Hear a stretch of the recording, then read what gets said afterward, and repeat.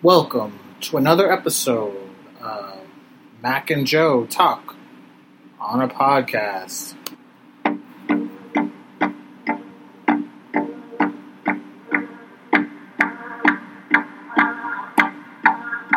Hello everyone, thanks for joining us for our second episode of 2019. We are, as always, happy to be here, happy to be back. Say hello, Joe. Hello everyone, thanks for tuning in. We have a good show. Packed show, lots of stuff to talk about. Some good questions. We have a Glass review coming up. We have a new trailer dropped. We got some interesting topics on some film news, and then we're going to end up with some cool theme park stuff. A segment we did last year that you guys really liked. We're going to go back to it and do a little bit, kind of a rehash of that as well. But we will always start with some questions. As always, we appreciate your questions. Please feel free to send them in to us any way possible. We promise we'll get to them. This question is specifically for you, Joe. Okay. Since you are such a big fan of theme parks and roller coasters, what is your favorite attraction at California's Great America? Shout out to Bay Area theme parks. Of course, there's only one Bay Area theme park. That's all right. I think the fan was shouting out Bay Area. Okay, so represent Bay Area wherever that is. So, what's your favorite attraction? Bay Area Nation. Attraction at California's Great America. I was gonna say if I do appreciate the question, but let me clarify a little bit. I'm not a huge fan, per se, of theme parks. Or roller coasters, right? Roller coasters is more appropriate. Okay. But I do appreciate the question. I will respond. I just wanted to take note of that Mac, I'd say, is the more theme park connoisseur here of the two of us. Okay. But I'm more of a roller coaster fanatic. That would be what I would say. Great America, I haven't been in a while. It's been a couple years, so there has been a couple of rides that have been added. I had to look up one of them because it's a brand new ride. It opened last year called the Railblazer. I haven't been on it yet. It looks very, very cool, but I haven't been on it. I've only seen the YouTube videos. Of the rides that I've been on, my favorite attraction would still have to be, I'm going to call it Flight Deck, even though I know it is Top Gun. Okay. Used to be called Top Gun. It had a great theme to the ride. Since Paramount is no longer has the rights to the theme park, all of the movie, all the movie memorabilia, the movie naming rights, all that stuff went by the wayside. So, But I do like Flight Deck. It's one of the best roller coasters I've ever been on, and that's just me personally. Okay. I like the fact that it's a floorless coaster. I've never sat on that ride anywhere but the front, and it's one of those rides where if you do sit behind, you don't get the same view, and it's not as an enjoyable of a ride, in my opinion. I've sat one time. I take that back. I think I sat in the back once, and it's still an enjoyable ride. It's not like it's a rough ride or anything like that, but you just can't really see where you're going because there's seats obviously in front of you. I do want to go there again soon because, to my knowledge, I did some research, and Great America is going to get a big facelift. So there's plans to kind of revamp the theme park and make it not only just a Bay Area attraction, but also like a worldwide attraction. They're going to add some new coasters, some new attractions. Apparently they had to get approval from City of Santa Clara, and they, I guess, are in the process of doing that. I know that's kind of a long answer to the question, but Flight Deck, Top Gun, Gold Striker isn't far behind. It's kind of a hybrid wooden roller coaster. I very much enjoy that, but I do have to get back to the park and check out Railblazer. It looks very cool. Okay, it's great. It's right by Levi's, so obviously a facelift and things like that will do it good, and it could certainly draw back some business in its heyday. So thanks for the question. Another question we have was our general thoughts on the Oscar hosting situation. So to kind of give a little bit of background before Joe gives an answer, Kevin Hart was originally the first host that was asked. And then, kind of similar to a James Gunn situation, he had some questionable tweets in his past, which he had already addressed, but under kind of pressure, he had already quit the job. And now, as of this point, there is no host for the Oscars. We're about a month away.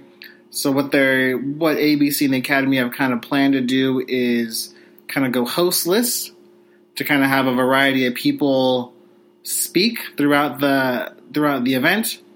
One bit of news that's kind of trickled through is that ABC and the Academy have asked actors of the MCU to not present at the Golden Globes, which they didn't, or at the SAG Awards, to potentially have an Avengers assembly kind of hosting the situation, which would be good for ratings. Yep. But it could also be kind of we've talked about this before, where you're having kind of some of the stars at these award shows kind of being there, but maybe not, their films are not being represented. So who knows, that maybe that's not really important to some, but I think it's worth a deep dive. So go ahead and give me your thoughts on it, Joe, just on the in general situation on the Oscars kind of going hostless at this moment. Obviously, this would be a first for the Oscars to have. What? Why are you shaking your head? They've done it without a single solitary host before. It's been a while. I can't tell you the dates, but I know that it's been done before a couple of times. I don't know. Maybe I read something different. Perhaps I read something different. But anyway, to answer your question, I mean, obviously we live in a politically correct climate these days. So anybody who takes to social media needs to be, and they are in the limelight, needs to be, regardless if this is a decade ago. I mean, be careful what you put on social media. I mean, we've kind of talked about that before. So, I mean, it's not a surprise that Kevin Hart would not have the job in response to inappropriate things that he's mentioned. Mm-hmm. So I'm not surprised there. I do also think that since we are in, I guess I could call it the era of superhero movies, that it would make sense and also since ABC is kind of partners with Disney, which is partners. Disney owns it, right? Disney owns ABC. Yep. So it makes sense that they would kind of be self-serving and that's a great point. And use the actors to promote, Endgame, which comes out in April, and even Captain Marvel, which comes out before then. Just give the Academy Awards a little ratings boost too, right? Well, that too. I mean, because obviously people are going to see these superhero movies in droves, so it makes sense to have the actors and actresses kind of quasi-host the Oscars. Mm-hmm. I mean, I don't know. I don't really watch the Oscars. You're more likely to watch it than I will. Mm-hmm. But even if I was to, I wouldn't watch it for a host. Okay. So I don't see this as being a huge hit. I mean, I don't know that necessarily these Marvel movies, we've talked about Black Panther and we've talked about Infinity War. Will it get nominated or whatever for Best Picture or something like that? I don't know that having the actors and actresses from those movies be kind of a host is going to boost their chances of winning an award. Sure. I don't see this as being anything other than how can we attract viewers, and this is kind of a last minute patchwork that they have to, they have to patchwork the quilt, if you will, and kind of make do with what they can do last minute. Mm-hmm. So, I mean, this seems like the best situation they could come up with, in my opinion. Mm-hmm. I don't know. That's just my thoughts. Yeah. I don't see it as hindering or helping the chances of any movie, other than it would promote the movies that have yet to come out. But I don't think it's going to be like, oh, well, the Avengers cast is hosting the Oscars. Black Panther is definitely going to win Best Picture. That seems completely two different things for me. Okay, fair enough. I think it'd be. I would obviously like it. Again, you could have literally dozens and dozens of different presenters and hosts because there are so many actors that are a part of it now. It wouldn't just be like Robert Downey Jr. going out there because you could have a whole range of actors do it. Who knows? It's a little, certainly self-serving for ABC and Disney to do it, which could rankle some people the wrong way. Again, this kind of larger corporation identity taking over, but who knows? Who knows if it's even going to actually happen? We don't actually have any confirmation on that as well. No, Oscars are about a month away, so we'll get some more news as it goes. But thank you so much for the questions. We always appreciate the questions. Absolutely. They're good questions, obviously, since we kind of didn't have a great answer, I don't think, or maybe didn't have a succinct answer because they're kind of open-ended questions. Yeah. So they're good. Those are always the best type of questions. Yes or no questions are always a little yes or no. But we do have some news to get into before we jump into our Glass review. We'll do news first. Sound good? Sure. One piece of news that I wrote down that I didn't give you. The Producers Guild of America held their awards this weekend. Green Book and won for Best Picture. Nice. Why is that significant? In the last 29... how do I phrase this? I'm sorry. The last 29 Best Picture winners, 20 of those films won the Producers Guild Award. So statistically, your chances are about 2/3. If you win the Producers Guild Award, you will win the Academy Award. Again, that's not a whole big thing, but some people look at stats like that and they kind of see. Green Book obviously won one of the awards for the Golden Globes, and now it's won the Producers Guild Awards, so it looks to be in the driver's seat for the Academy Awards. But things can always change. SAG Awards will be next weekend. We can review those as well. Oscar nominations will fully go on Tuesday the 21st, so that could be when you're listening, or it could be later on, and we'll review Oscar nominations next week as well. On to the news that I wrote down, a trailer that I know Joe didn't see, because he probably didn't see the second film, John Wick 3. You didn't see John Wick 2, did you? We saw it together. You saw John Wick 2? We saw it together, I repeat. Okay. Did you like John Wick 2? It was okay. You going to give John Wick 3 a chance? John Wick 2 was good, but again, it's a sequel. I'm out. The trailer didn't sway you one way or the other? Him riding on the horse? No. That doesn't... Halle Berry? When's the last time she did a movie? I mean, for Christ's sake. I don't know. It's still Halle Berry. I don't know. Yes, I watched the trailer, and yes, I watched John Wick 2. Again, you don't have to make a sequel to every original story. Yes, it's a business. Movies are a business, but there's something to be said about creativity. And I mean, how many duplicate paint? I mean, I don't know.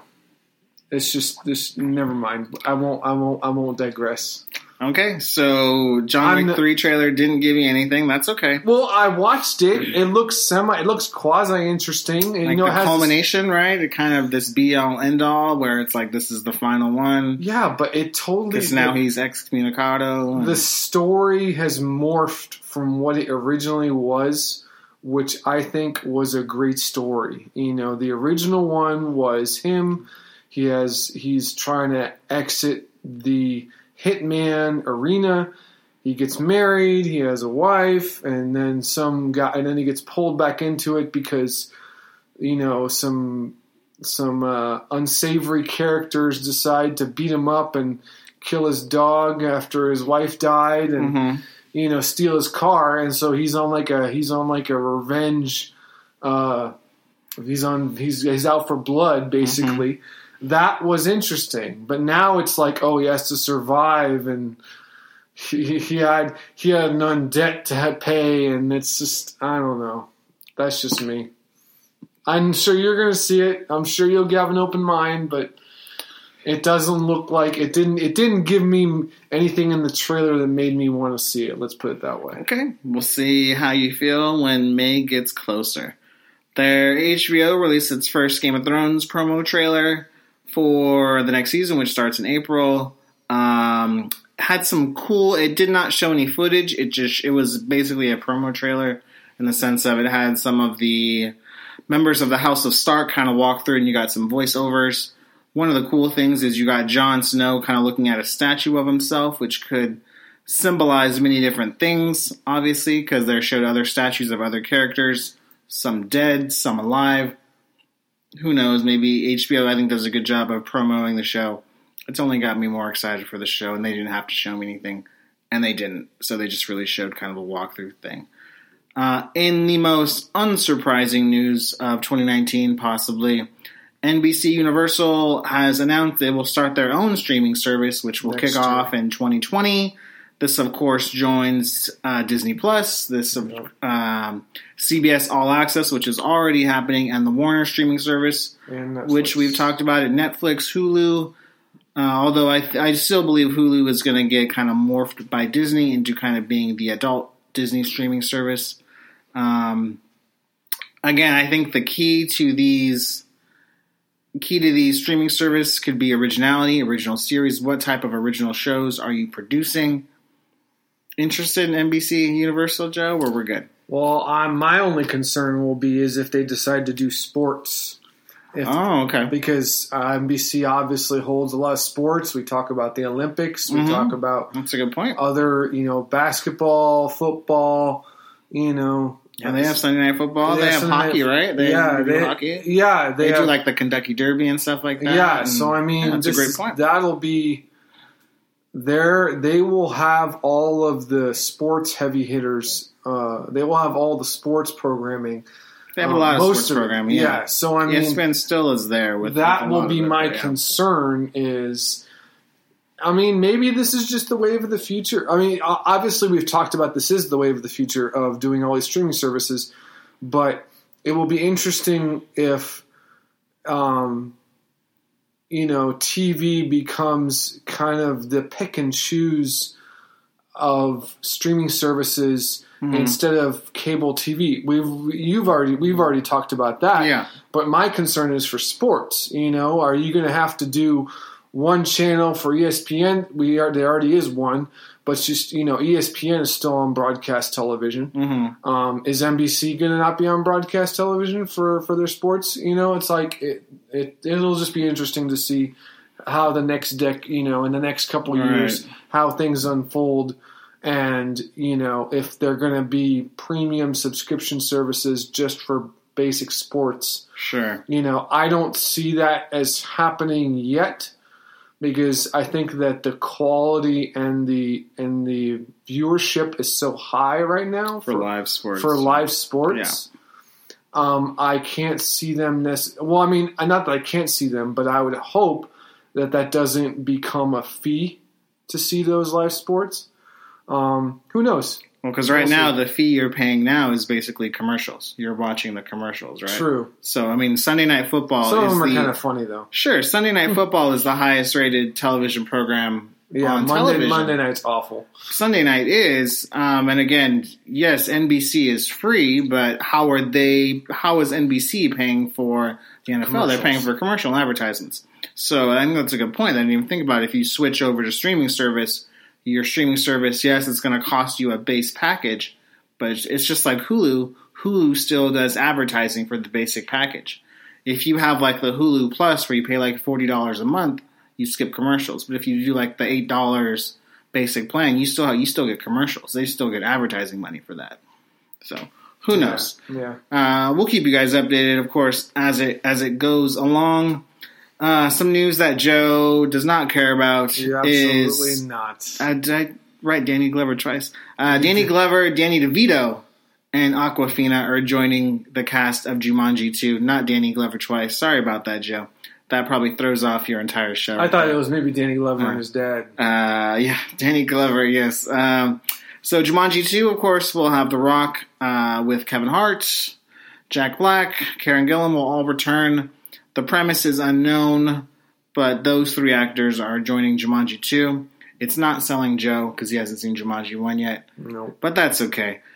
Some news that I think will affect Joe absolutely is Fox has officially ended all of its Marvel films in development, which includes the Channing Tatum-led Gambit, Doctor Doom, Silver Surfer, while the Phoenix Saga, and New Mutants are still scheduled to be released. No word on X-Force.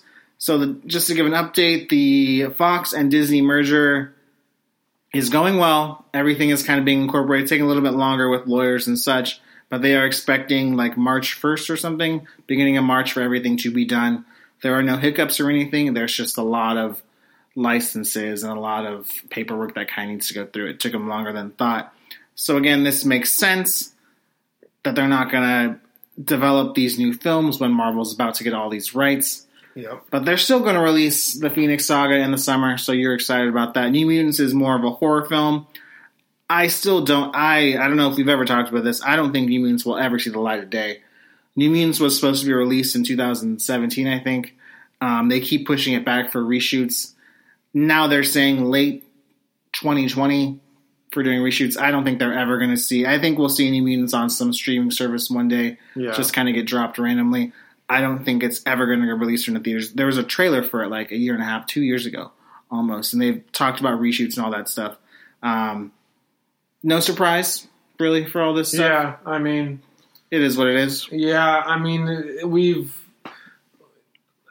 unfortunately, there will probably come a day when X-Men are partnered with the MCU. This is it. This is the last go-round. And so, I mean, I know you weren't too excited about the Phoenix movie coming out. If Phoenix absolutely crushes it like it's the best thing since sliced bread... It's not going to happen, though. It's not going to be the best thing since sliced bread. If it's like First Class or Days of Futures Past and everyone loves it, then maybe Kevin Feige's like, hey, we could just morph this into what we already have. Versus like recasting it or just putting it to the side. Because again, right now, in my opinion, I could be wrong, this is just my opinion, the only thing I think they're going to go forward with when it comes to the Fox properties is Deadpool. And they'll reboot Fantastic Four sooner than later because I think that's a bigger property. But Deadpool is the only thing that's going to go forward in my opinion. How many times have they done Fantastic Four? This will be the third time if they do it. That's ridiculous. Yeah, but they've never done it right though. That's so in my funny. opinion. That's so funny. So again, I think there is a chance if Dark Phoenix just absolutely crushes it. Which it could happen. I don't Who think knows? it's going to crush it. Who knows? I don't know. Who knows? We'll go in with I'm an open excited mind. for it. I want to see We'll go it. in with an open mind and see what they have. Can't go wrong with X-Men. There are so many wonderful X-Men characters. The potential is limitless, to be honest. Some other Disney news. Disney. This does not make Joe happy. There's lots of news you wrote down that doesn't make me happy. I'm just a reporter, Joe. I'm just a grumpy person today, aren't I? I'm just a reporter, Joe. Don't blame the messenger. Disney is set to make a live-action adaptation of The Hunchback of Notre Dame. It will be, of course, based... It's Notre Dame, I'm sorry. Based on the 1996 animated film and will incorporate some songs from the Disney Broadway version. Josh Gad is rumored to star as the Hunchback. It's interesting, there's no word if it's set for a theatrical release or if it will be set on the Disney Plus streaming service. So we'll go for the first one. You're just not happy that they're doing this, right? Absolutely. Okay. You've not seen the Broadway version or heard the Broadway songs, I'm going to assume, right? Have you? I've never seen it. I've never seen the Broadway version. I've never seen the songs. It's like Lion King, right? They've expanded the story. They expanded the songs. There's and all new that songs in the Lion King. Yeah, no, I'm saying in the Broadway version. Yeah, because the movie's like an hour and a half, so they make the Broadway show like a 2.5 hour show. Josh Gad, of course, is familiar with Disney. You know, Olaf and Frozen and some other Disney things. Frozen. That's okay. So do you know who Josh Gad is, though, right? I don't. Okay, no problem. I think you'd recognize him if you saw his face. Okay. This is interesting to me. This is a very personal story to Joe. This is one of his... I don't want to speak for Joe. It's one of your favorite Disney movies, maybe? Top 5. Top 5. I don't want to upset Joe, but I'll say this might not be a Disney classic in terms of the Pantheon. It's not. Okay. That's okay. So that's the only reason why I'm kind of pointing that out is... But I remember seeing it as a child, and when you put it on, like, when you... I've watched it recently. When you were watching the movie recently, I was dancing around. I enjoyed it. It's a good movie. Kevin Kline's in it. It's got some good stuff. My point was, you're getting the larger films like your Cinderellas and your Beauty and the Beast and your Lion Kings. They're the ones that are going to theaters. And you get your smaller films like your Lady and the Tramps, your Mighty Ducks, or things like that. Those are going to the Disney Plus streaming service. where maybe they're not the full $200 million budget films, Probably. but they're the smaller films. You see The Hunchback of Notre Dame kind of being in that vein? I would agree, yes. Okay. That's probably where it belongs. Okay. Who knows? I mean, again, not excited about this in the slightest, but, I mean... Not surprising. Not surprised when you saw the news. Yeah. Okay. Disappointed, but yes. Okay. Not surprised. Yeah, no, I very much... Okay. I don't even think I saw the film in theaters, to be honest. But Neither did I. I did. I enjoyed it. It's a good movie. Yeah. It's a good movie. So I think we're going to kind of pass the baton here, and because I had some things I had part of the news I wanted to discuss. Yeah, absolutely. Mostly because I pay for the service. Just kidding. I don't care. It doesn't matter. You take my $8 anytime you want, Joe. It's not $8. And you're paying way too much then. And according to this, it's going to be more than $8 anyway. You're paying too much. Oh, Netflix is going to raise the subscriber pricing, and it's effective immediately for all new subscribers. Okay. But the existing subscribers will kind of be eased into the price increase. Gotcha. It's basically there's going to be like a $1 to $2 to $3 price increase depending on the plan. The plan that I'm currently on is it's like $10.99 for an HD standard plan, and that's going to now be $13. So it goes from essentially $11 to $13. Do you pay more than $8 because I have a mail order one too. Okay. I have one mail order DVD or HD Blu-ray. Do you still use that? Occasionally, not very often. No. I was just curious. I don't. Yeah, not very often. I mostly. You used to do it a lot, right? I used to watch it a lot. I used to watch Netflix. I mean, some people. That would be an interesting research to find out how many people still do the mail order discs, because I remember when that first came out, that was sliced bread. Because it's easier doing that than going to That's Blockbuster. Why Blockbuster is gone. Blockbuster. That's why Blockbuster and Hollywood Video are gone. When Netflix first started, they actually they were like a struggling business. And they wanted to partner with Blockbuster. I didn't know that. And Blockbuster was like streaming service. Get the hell out of yeah. No, not stream. Wait, what? Netflix wanted to partner with Blockbuster. Why? Because Netflix was losing money. They didn't have like subscribers. And Blockbuster was like the big king on the block. And they were like, hey, we'll be Blockbuster Netflix, where your customers can still go to the store, but they can get streaming services as well. And Blockbuster was you're confusing me. How am I confusing you? Because Netflix was not a streaming service originally. That came out very, very much later. Okay, and then it was something about how mailing DVDs or mailings. I don't know. I just know that Netflix wanted to partner with Blockbuster because when Netflix originally started, they were just losing money hand over fist. Okay. And they couldn't do it. And then, of course, Blockbuster is extinct. Yeah. Okay, so when are we expected to get the like I said, the next couple months, and like by March or so, that's when existing subscribers will see the increase. I mean, am I going to begrudgingly pay the $13 a month? Yes. Am I going to cry about it? No. I mean, it is what it is. I mean, we're paying for, in my opinion, I think we're paying for what you get. We've talked about, there's Netflix movies, there's Netflix TV shows, original programming. They have to pay for that. I mean, I don't think this is just big business being greedy. That's just my opinion, my personal opinion. I don't really watch all those shows. You're the one that watches a lot of the TV shows, and you watch Roma on Netflix and all these others original programming. You're the one that's going to be the one to take advantage of that, not me. But at the same time, I feel like it's still a small amount, and any sort of incremental increase in any sort of small increase in price is going to be a huge percentage. If they go up $1, because it's already so cheap as it is. Yeah. The Apple phone, the iPhone comes out and they bump up the price $200, but it's still the same percentage as anything else. Gotcha. Because $200 is a lot different to an $800 phone than it is to $11 to $13. Of course, that's just me. No, that makes sense. So I'm not. I'll pay it. I'm not going to cry or lose sleep over it. It is what it is. But yeah, I feel like we're getting a lot of original programming now. They have to pay for that, and they have to pay for all their licensing and all that stuff. That's just the way it is. So did you hear about this? That Netflix had to pay $100 for Friends. So Friends was going to go off Netflix at the end of 2018, and then a whole bunch of people signed a petition, were upset. So Netflix paid $100 million to keep Friends. $100 million just to keep Friends on Netflix for 2019. Just for 2019. Year? And it's not exclusive because you can still watch Friends on cable TV and all that stuff. That's how much money they're paying. So yeah, these $2, $3 increases are important for them.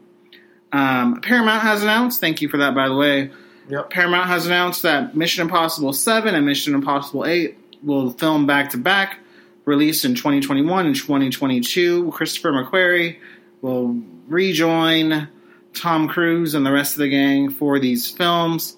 This is important for Paramount because they don't have a ton of franchises. They, of course, not going with Star Trek anymore, but they, of course, have Bumblebee happening, hopefully more Transformers films. So Mission Impossible looks to be their most bankable franchise at this point, so it's not a surprise. Filming back-to-back, who knows? I mean, Tom Cruise is getting a little up there in age. Again, mostly because, not mostly, but I mean, he still, for the most part, does his own stunts and does all that stuff. So, who knows? Do you like Fallout? You're still on board the Mission Impossible hype train? Wish we went back to John Woo, Mission Impossible 2, though. I don't see those doves fly out behind the motorcycle. That was great. I didn't say it wasn't. No? He's saying that with a smirk on his face. No one can see that. Anyway, there is no hype train for Mission Impossible. I mean, it's just there when it's there. It's just there. It's not a hype train. There's a train, and it'll take you from A to B, but it's not like it's a original ride. It's one you've already been on. It's a ride you like going on. I'm just saying, there's not only so many villains and so many ways you can end a movie at this point. We're just going to bring Henry Cavill back at somehow. Who knows? I don't know. Anyways, we don't have Save the world again. We don't have Ethan any Hunt, and hopefully don't break your leg this time on the stunts. Yeah, because that'll just cost you money. We don't have any film details, obviously. Yeah. But that is somewhat news, so we are obligated to at least report on it. Yeah. Bad Robot Productions, which is J.J. Abrams' production company, is selling to the highest bidder, as it were. So Disney, Warner's, Universal, and Apple are all vying for Bad Robot Productions. The reported price tag is $500 million. This will include everything Bad Robot does, from films to TV to video games to comics to theme park opportunities. Okay, we're good. Well, awesome. What do you want me to comment on? No, we're good. That's okay. That's a lot of money. It's a lot of money for a production company that's not a studio. So who knows? I don't know. I mean, they've done some pretty high profile movies. I mean, they've done all the Mission Impossible since 3. Yeah, they did the Star Treks. They did do the Star Treks. What else did they do? They do Westworld right now on HBO. They do all the Cloverfield films. Cloverfield. How many of those were there? I only saw the first one, but there's 3 or 4 though. Are you sure? Okay. I didn't know there was more than one. Anyway. No, I'm just saying they've done... I mean, it seems like a valuable property because of the experience and because of the high-profile movies that they've done. And J.J. Abrams is still a name. Yeah, absolutely. Yeah. Okay. I'm not surprised. Now we're going to get into the meat of the show. Joe and I had the privilege of seeing Glass last weekend. We saw on Friday night opening weekend. go ahead. This is going to be a non-spoiler review, so we're not going to get into too many details. Just some general things. Joe, did you like it? Yes. You liked absolutely. it? The plot, you liked the plot? You liked the story it told? Without giving too much away, obviously. Without giving too much away, I enjoyed the story. I will say that if you don't enjoy the first two films, you probably won't enjoy the third one. Mm-hmm. It's very much not a standalone movie. Mm-hmm. It's kind of jumps you right into it jumps right into the it jumps you right into the plot. Let's say, sure, maybe not necessarily action, but it jumps you right into the story, the plot, and it without like a recap or anything like that. There are flashes back to the first two films, or at least the first film, Unbreakable. So if you haven't seen The Unbreakable or you haven't seen Split, you might not appreciate this film. I thought the plot was very good. I didn't think it was outstanding. It didn't blow me away. I did kind of lose myself in the movie in that it was captivating. It was engrossing. The acting was very good. It's particularly his name is escaping me. James McAvoy. James McAvoy was very, very good again, as he was in Split. Mm-hmm. He didn't blow me away like he did in Split because it wasn't like something I had already seen the character before. So in that sense, it lost the novelty for me. I thought the plot was good. Samuel L. Jackson, he was good. Bruce Willis didn't do much. He didn't have a lot of. He does what Bruce Willis does. He does what Bruce Willis does. Samuel L. Jackson He does it good. Yeah, no, I mean it was. I thought it was overall my grade. Just before we go back into the other topics. Mm-hmm. I know we're kind of bouncing around. Sorry. The overall grade, I give it either a B plus, probably a B plus. Okay. It wasn't like an amazing, incredible cinematic achievement by any means. But it was an enjoyable movie for me. It stimulated, it made me think about what the intent of the movie was. There's a lot of philosophical and, thought-provoking storyline, thought-provoking dialogue. There's a lot of symbolism in the movie that some of it I really didn't pick up on because I'm not usually good at that kind of thing. But I know it was heavy on symbolism. It's heavy on philosophy, and Mm-hmm. it reminded me in some ways of the Matrix That's a good series comparison. because there's a lot of heavy symbolism in those movies. There's a lot of deep philosophical It's a great ideas and thoughts. Really good call. Sometimes it's frustrating because you may not understand what the intent is. Mm-hmm. But I think overall the movie was very enjoyable. What are you interested in seeing? Before we go on more questions, Uh-huh. what do you think? What did you think about the film? Enjoyed it. Plot was not what I expected, which I think was a good thing. There wasn't some big twist or some big kind of reveal, but I did not know where the film was going per se. Exactly. And I enjoyed that about it. The trailers didn't really give anything away. And I was worried about that. Yeah, I was liked worried it. about The that. acting part of it is your ticket prices you're paying for the acting. McAvoy, I think, is worth the price of admission alone. Yeah. It really kind of becomes his film to a certain extent. I would agree. Willis and Jackson kind of get, not that their characters are unimportant, but they are definitely overshadowed by McAvoy when he's on screen. I agree. Per se. It was good. I'll give it a B overall. I enjoyed it. I'm not sure I'm rushing out to see it again, per se, but who knows? In 6 months, 9 months when it's on demand or something like that, I'll give it a second watch and maybe get some things that I missed on it before. You're all about M. Night Shyamalan. He's back for you. We'll give him another chance. I don't know that he's back. I don't know that. Next film he makes. To be honest, mm-hmm. he is.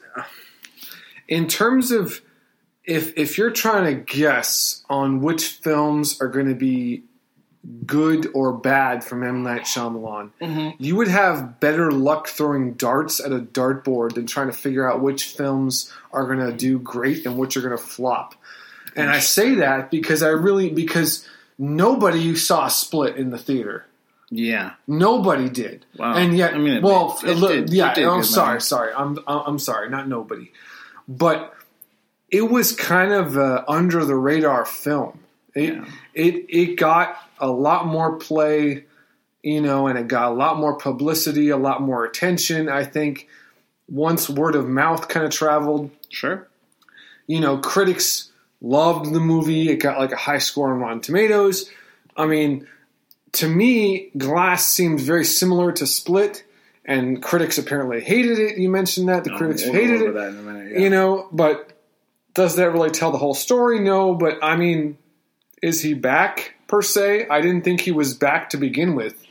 I mean, there are some films he makes that are really good. Some films he makes are absolutely awful. So he's not back because he never left you. He never really left, but he was never really here. He's not a high profile. I mean, Peter Jackson, I would say, is gone.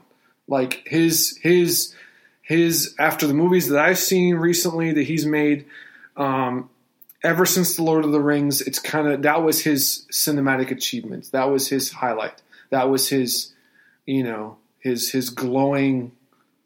This is his moment in the sun. That was his moment. Yeah.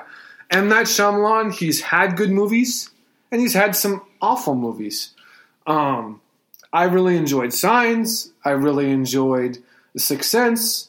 But there has been, at least 4 or 5 other ones that were pretty bad. One of them called After Earth with Will Smith. I think that was M.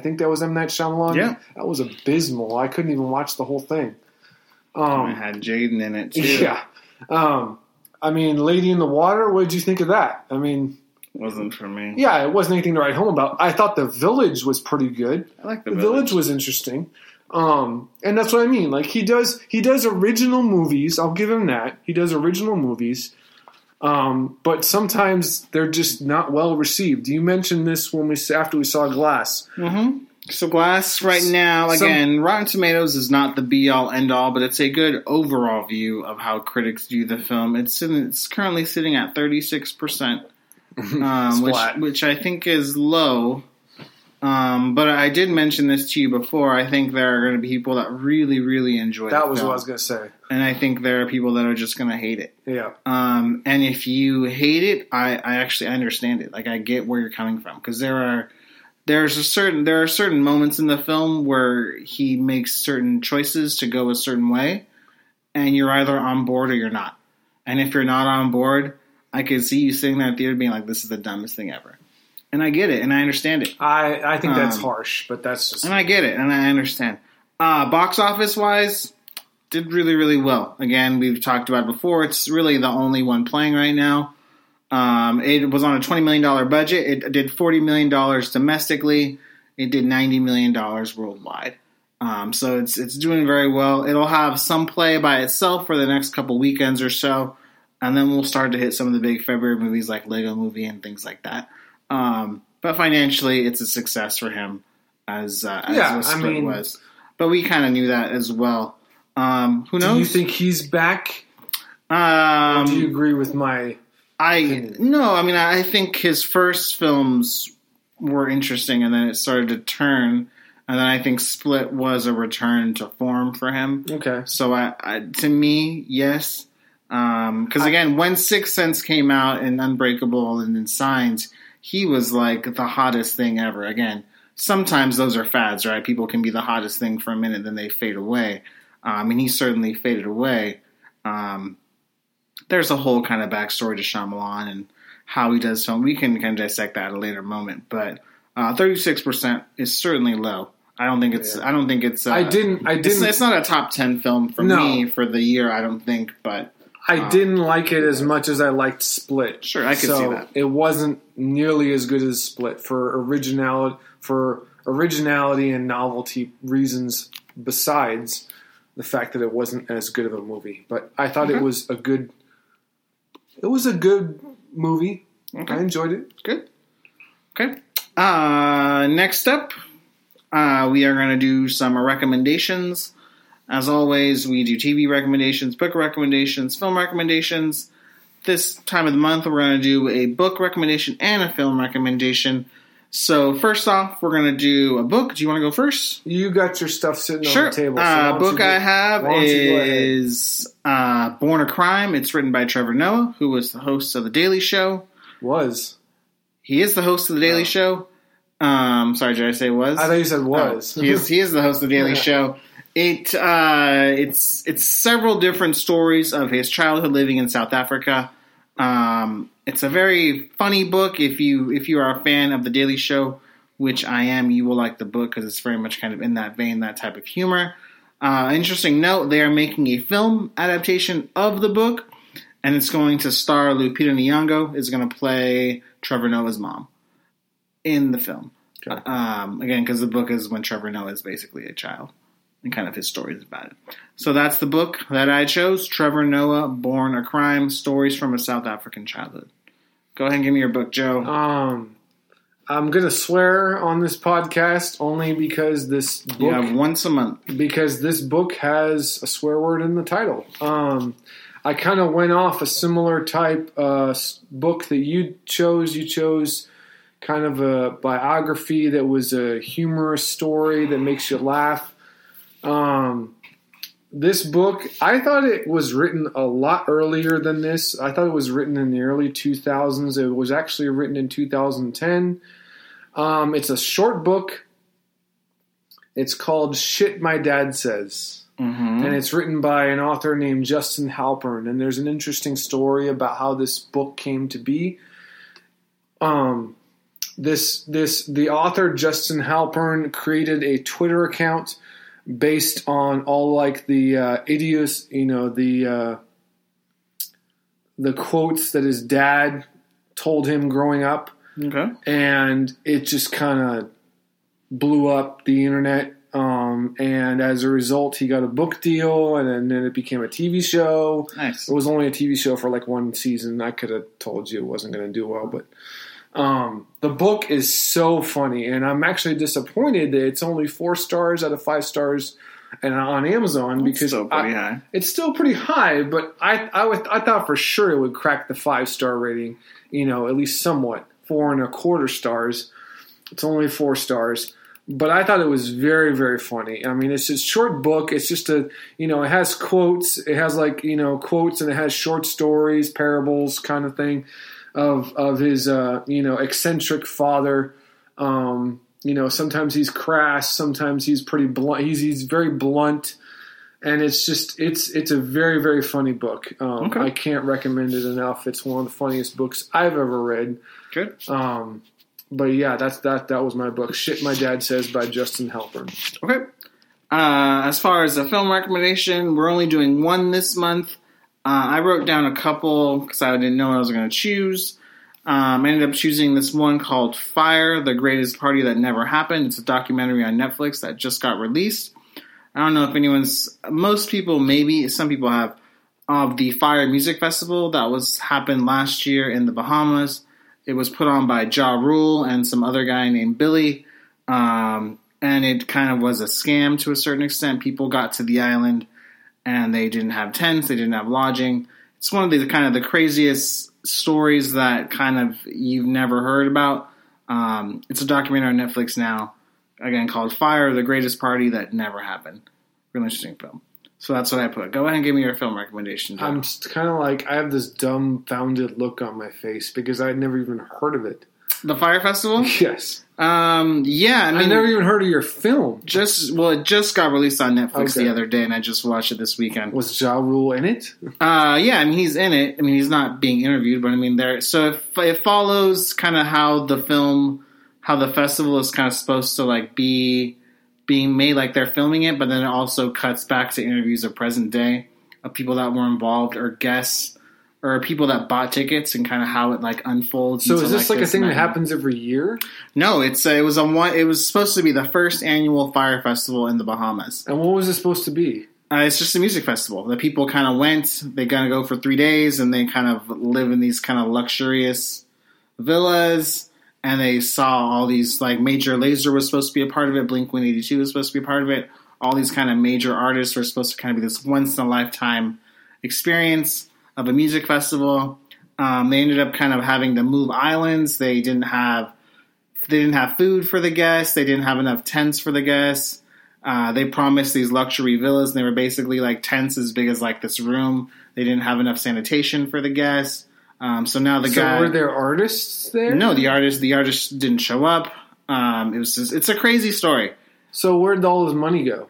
Well, I mean, they lost it all. They spent it all on catering stuff that didn't come through, or all these guests that didn't come through.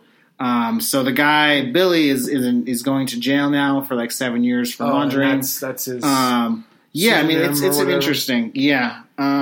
So it's an interesting film. Okay. I'd heard about the Fire Festival. Something that if you didn't know about it or didn't pay attention to it, it's an interesting kind of documentary behind the scenes. Interesting. Yep. I did a more traditional movie. This is a movie that I haven't watched in quite some time, but it's definitely on my top 10 movies of all time. I'm a little bit disappointed that it doesn't get rated higher in terms of critically rated, Rotten Tomatoes scores and whatnot. It came out in 2004, so it's fairly recent.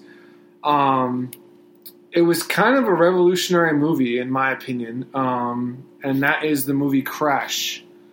It was and the reason that I mentioned this movie is because I can think of no other movie that would be.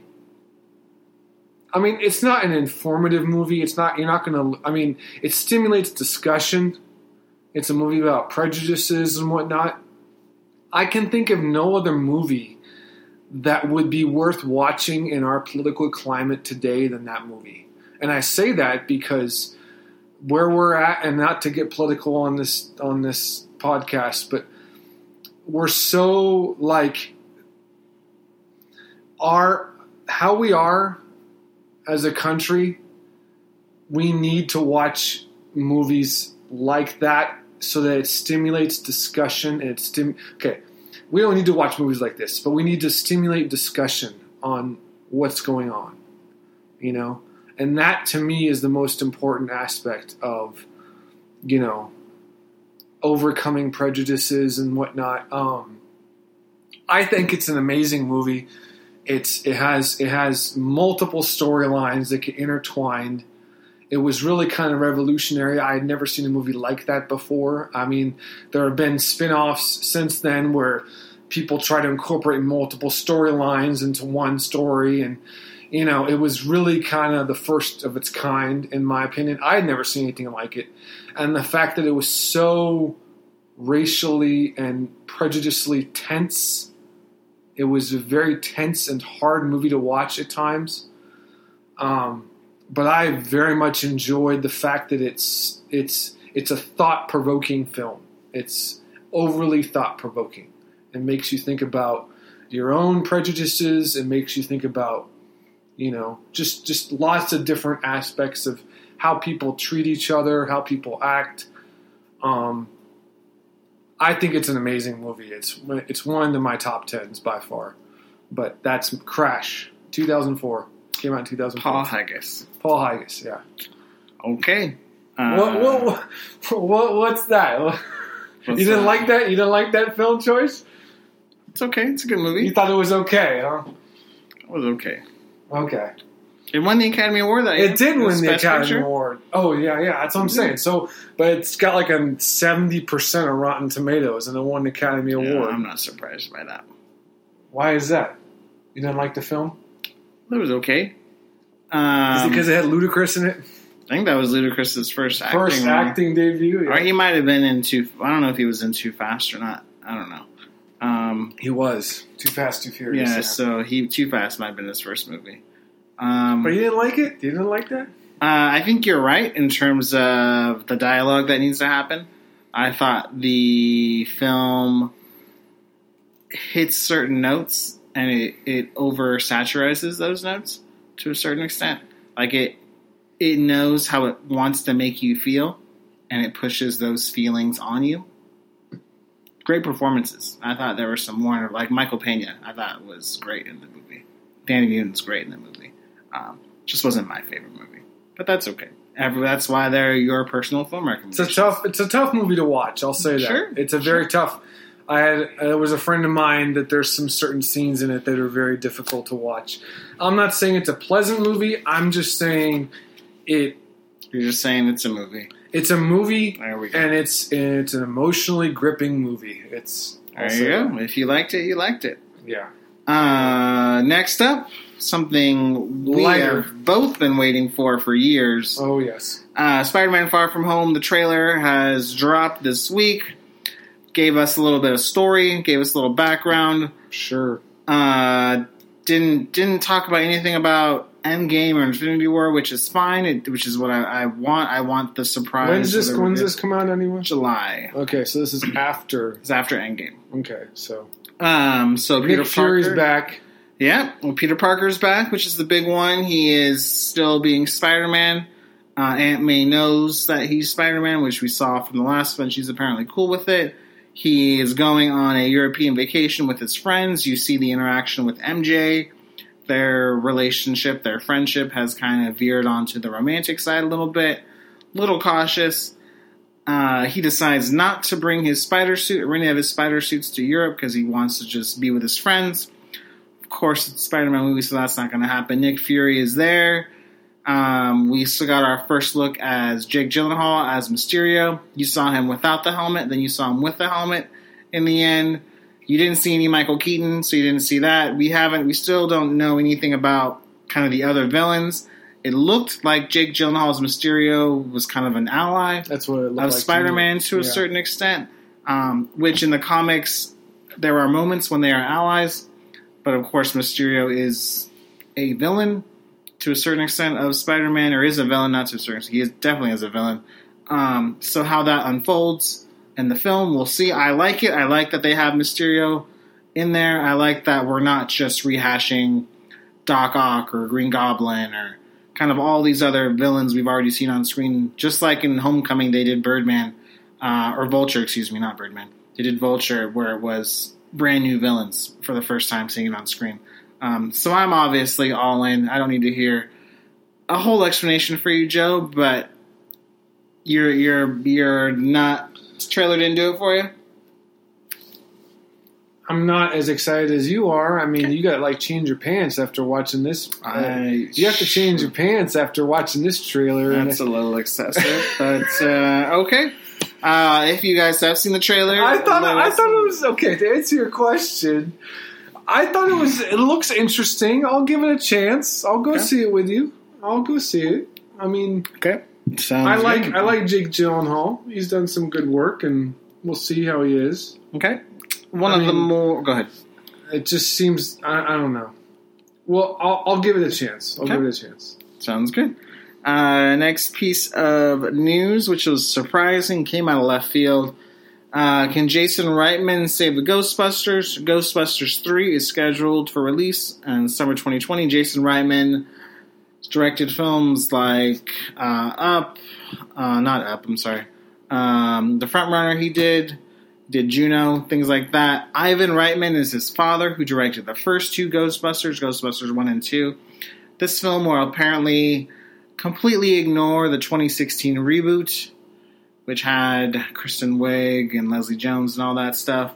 You like Jason Reitman as a filmmaker. You liked a lot of what he's done. Up in the Air. Yeah. Things like that. You liked The Frontrunner. I did. Any interest in seeing Ghostbusters 3 with Jason Reitman? It's the first time he's kind of done I don't want to say studio work, but the kind of way he's done franchise work. Most of his films have not been that, and that's what necessarily worries me. I mean, when did the original Ghostbusters come out? In the 1980s? 81, something like that. I mean, it's very much an 80s film. Sure. I don't know. I don't know that it needs. We don't know what stars are going to be in it. I'm just saying. I don't know that that franchise needs to get remade I wasn't a huge fan of the 2016 one. You and I both thought it was, well, I thought it was abysmal. It wasn't. You and me have enjoyed it better more than I did. But I just don't know that the Ghostbusters is a franchise that needs to be rebooted or quote-unquote saved. It was fine as a 1980s movie with Dan Aykroyd and, all the Blues Brothers and everybody like that, with Okay, so just Dan Aykroyd. Well, yeah, Dan Aykroyd. I mean, that was sorry, Dan Aykroyd. Dan Aykroyd and Bill Murray. Bill Murray. That's who it was. Yeah, that's the guy I was thinking. That's okay. I'm just saying, like, it has an 80s feel to it. It was, it had the synthesized music. Okay. It's just I don't know that it's such a valuable property that they need to remake this. I mean, maybe because his dad made it, maybe he feels he owes it to his dad to do this. I don't know. I don't know why he's doing it, but but it makes sense that because his dad directed those films, he might have an interest in doing it. But it just doesn't seem like that valuable of a property to like reboot the franchise or even make a sequel to it. Okay, that's just my opinion. Okay, that is scheduled for summer 2020. Last but not least, we're going to brush through this last part of theme parks. Couple news and notes. Mickey and Minnie's Runaway Railroad. I don't know why you can't say that. I always have a hard time saying that. I'm sorry. It's going to be opening in Walt Disney World. And Disneyland. Is it officially going to open in Disneyland? Because it's rumored to be in Disneyland Paris. So it's only. I'm sorry, I misunderstood. So it's officially going to open in Disney World, which is in Hollywood Studios. But they are now talking about the possibility. You're confused me because you just said Disney World and Hollywood. Yeah, so Hollywood Studios is one of the theme parks in Walt Disney World. Oh, gotcha. But is now being rumored to be potentially opening or in development or at least on the table for Disneyland in Anaheim and Disneyland Paris. The ride attraction looks very, very cool. It does look cool. They announced it at 2017 D23, the expo. It looks like brand new ride technology, brand new everything. Cool. They're talking about in Disneyland, correct me if I'm wrong, they're talking about using the space behind Toontown or next to Toontown. Behind Toontown, which is one of the spaces, or replacing the Mickey and the Magical Map stage, which is kind of right in front of Toontown, right across from Toontown World. area. Which would make sense. I would love it in Disney. I think it looks awesome. Yeah. But again, this kind of goes to a larger topic that we've kind of hinted at before. We've talked a little bit about original attractions versus, IPs, things like that. But kind of the other side of that coin is overall thoughts on same attractions at multiple Disney parks. Should Disney focus on creating unique experiences for individual parks? Certain attractions, yes, Space Mountain's going to be everywhere. Pirates of the Caribbean, to a certain extent, in different manners, going to be everywhere. Haunted Mansion, things like that. Dumbo, Alice in Wonderland. Yes, you're going to get a lot of those all over. But the idea of creating unique experiences at unique parks versus just, hey, this works in this park, now we're going to put it in all of our parks. So there's a financial cost to it, right? Where it's like, hey, this really worked in Anaheim. So people like it in Anaheim. So now we're going to put it in Disney World. And we're going to put it in all these places versus just saying, like Radiator Springs is an example. There's no other Radiator Springs in any Disney park besides Disney California. And that works really well for Disney California. Do you have a thought on that versus having the same attraction at multiple parks? Or should they just try and create unique experiences at each individual park? Since we've kind of touched on the topic of creating unique experiences and not IPs, I think, and this is just me, it seems like they're going the way of IPs. I mean, that might just be my perception on what's going on. We got the Incredicoaster, we got Marvel Land opening up. It seems to me like it's not that they're at a shortage of It seems to me like that they are at a shortage of unique ideas and original ideas that are not IPs. Okay. So because I believe that, I don't think it's a surprise that we're seeing the same attraction at multiple parks. Okay. When we go to Radiator Springs, I don't really. I mean, yeah, you can see the cars, but are people really like immersed in the land like they will be in Star Wars Land? No, I don't think so. People go there to ride the cars ride, you know, and hang out with Maynard and Mater. Yes, Mater. And Lightning McQueen. Thank you. Cruz Ramirez. Yeah, Cruz Ramirez.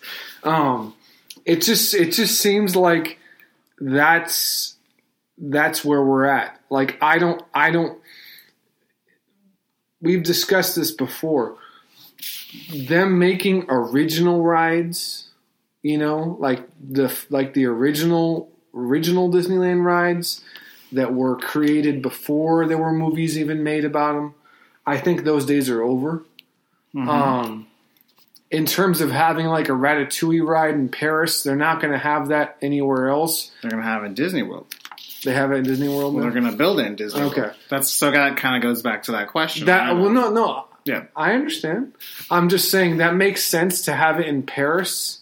I don't know that it makes sense to have it anywhere else, but because it's probably so popular, people will probably go anyway.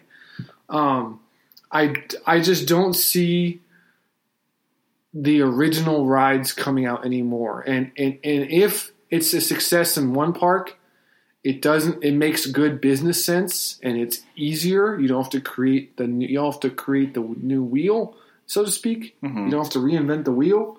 You can just duplicate it in another park. If there's space. Now in Disneyland, there's not much space, so that's a constraint. I have to tear down for the yes. That's just my opinion. I don't know. What do you think? I mean, the next time I'm going to Disneyland Paris or Disneyland Hong Kong, like I'll let you know. When I say that, I mean it's more than likely that I won't go to those places anytime soon, if ever. So if there's a certain ride that is only available at those places, the chances of me riding those rides are slim. So that sucks in that sense that I will never be able to experience those rides. But if they create these rides that are at all of these locations, then in theory I could ride those rides. But again, I think there is something because I like Disneyland so much. I like the pure rides that are specifically in Disneyland. You know, Guardians of the Galaxy Mission Breakout is only in Disney California Adventure. I like that experience. World of Color is only at Disney California. Things like that. So who knows? You can kind of have pluses or negatives for both. Let us know what you guys think as well. I think it's a topic that's worth discussing and worth having some debate about.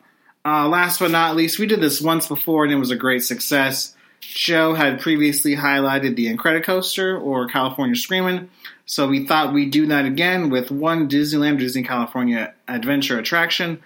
So kind of give its history of the attraction, its inspiration, if there's any other Disneyland rides inspired by it, and parks around the world, any differences, etc., things like that.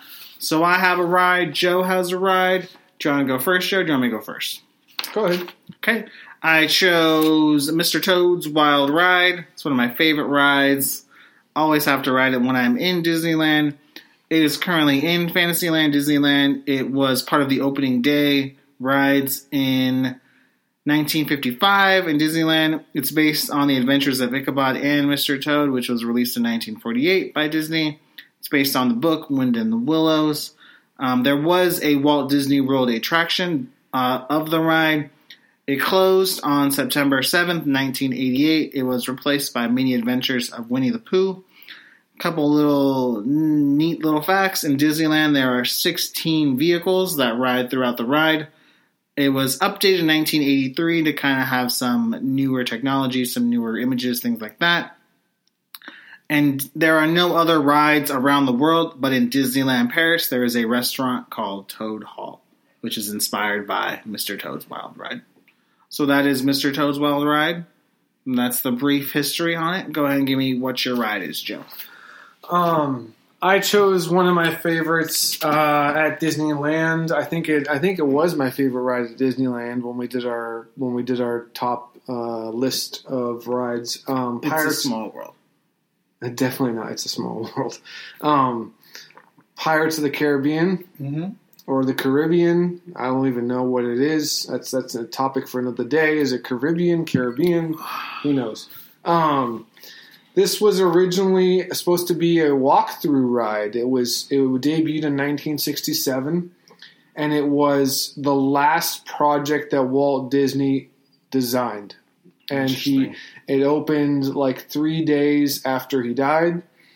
In 1967, it was originally supposed to be a walkthrough ride, like with wax statues and things like that. Cool. But the success of the fact that you mentioned it's a small world and the boat ride, people very much enjoyed that experience of riding in the boat and having the animatronics. So that was how this ride came to be. There are other Pirates of the Caribbean rides. I think there's one I can't remember. I mean, this was according to Wikipedia. I really couldn't find a whole lot of. I think there might be one in almost every park. Yeah, to be honest. I think so. I know there's definitely one in Disney World. Yeah. Oh, yeah. Absolutely. But I thought it was interesting that this was the last ride that he designed. It went through a makeover. Obviously, we've touched on that. Yeah. It's obviously inspired the film series. It inspired the film, but it wasn't. I tried to find what inspired the actual ride. I couldn't find much on that. I think Walt Disney was just obsessed with pirates. And that's cool. That's what I mean. That's awesome. Yeah, and like I said, it definitely inspired the movies in 2003. First movie came out with Johnny Depp. Mm-hmm. That was all I pretty much had written down. Okay. I had trouble finding the genesis of the idea. That sounds good. But yeah, one of my favorite rides. I know you touched on. Yeah, you put it as your favorite ride. You touched on an interesting little piece of or rumor that we talked about. For those of you who didn't listen to the show about 2 months ago or so, or more than that, when we made our trip, you mentioned that some people actually spread their ashes in the waters of Pirates of the Caribbean, which is a classic. Which people is so weird. That's so disturbing. Yeah. You ever see any little sand kind of around there? It could be someone dead. You never know. That's so disturbing. Yeah. But, yes, that was an interesting rumor that you revealed that I didn't know anything about, but couldn't find much about that. Cool. But anyway, that was my ride. I know I'll be looking forward to doing this. Yeah. Are we doing this once a month or? We'll do it once a month. I think it was successful. And then we can eventually do other rides like Universal Studios rides and things like that. Cool. So we can just mix it up. But yeah, next week we are going to do a February film preview like we've done before. Joe will also give a very, very brief preview of 2019 video games. He'll just hit on some games coming out this year for some different consoles. Because I know there's some video game heads out there that... video game heads? Yeah. We talked about video games a little bit, very, very little on this show. And we need to give you guys a little bit more love as well. Absolutely. So as always, please rate, review, like, subscribe, comment, and share. We appreciate each and every one of you listening. It means the world to us. We love being here for this hour and a half or so every week. We hope you enjoy it as well. Look forward to seeing you next week. Say goodbye, Joe. All right, everyone. Go check out Glass, there's not really many other movies to see out, so maybe give it a chance. Let us know what you think. Go see The Green Book if you haven't seen it. The Green Book, yeah. Go see Spider-Verse. Spider-Verse 1, Best Animated Film. Are we going to see it? Can we see it this week? We can go see it this weekend. All right. Spider-Verse 1, Best Animated Feature at the Producers Guild. All right. Spider-Verse is still out there. All right. Have a great week, guys. Yep. See you.